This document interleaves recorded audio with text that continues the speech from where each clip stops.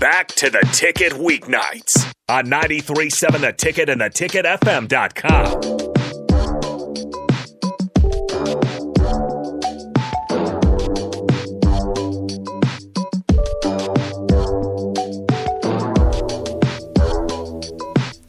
All right, welcome back to Speed and Power. We have got Rico on the board, and we've got special guest Niko Schultz. We are sponsored by Lincoln's Pub, and if you guys want to chime in at all for our last segment, we are on the Starter Heyman text line at 402-464-5685.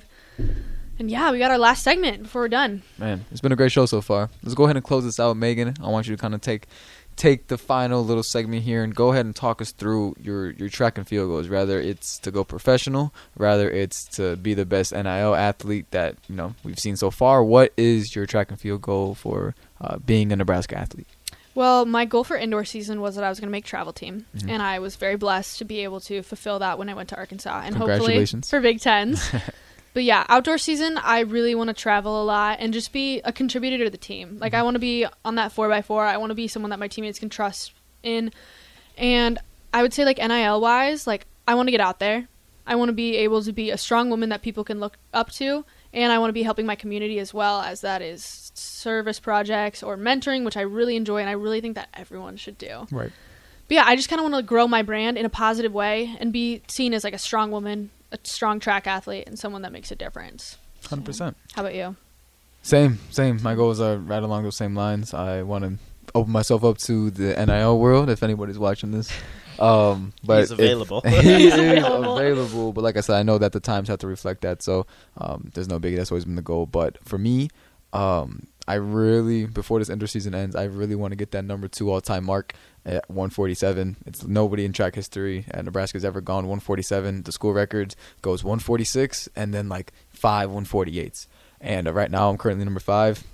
And I think at Big Tens I can really make it happen. But if it doesn't happen this year, I'll be training twice as hard next year to make that happen. But definitely want to try moving up on that all-time list. My goal since I got here was to help recruit, like bring in other athletes based upon how my performance is. Like, I want people to look at other mid-distance programs and look at us and be like, man, that guy's working really hard. You look at his times from high school and look where he's at now. Like, I want to go there. I want to train with him. Like, that's always been my kind of goal. So I guess we're going to stick with those two for now to, keep things simple. But yeah, that's my track. Well, I definitely believe in you, and your team believes in you that you could hit 147. Like, at the track meet in Arkansas, we showed so much love when you PR'd. We were all so happy for you. Mona was crying. She was crying. So happy, man, the video is awesome. I see like the whole entire section of them coming across, and like you see the sea of red, just like shouting, Coach E's going like this. I mean, it's super cool. Like you said at the beginning, like having a support group like that.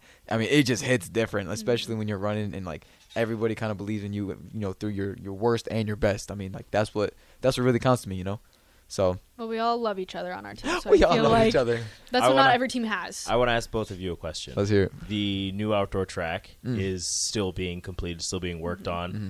I saw that have you guys been out there to run on it? Been out there to practice on it at all?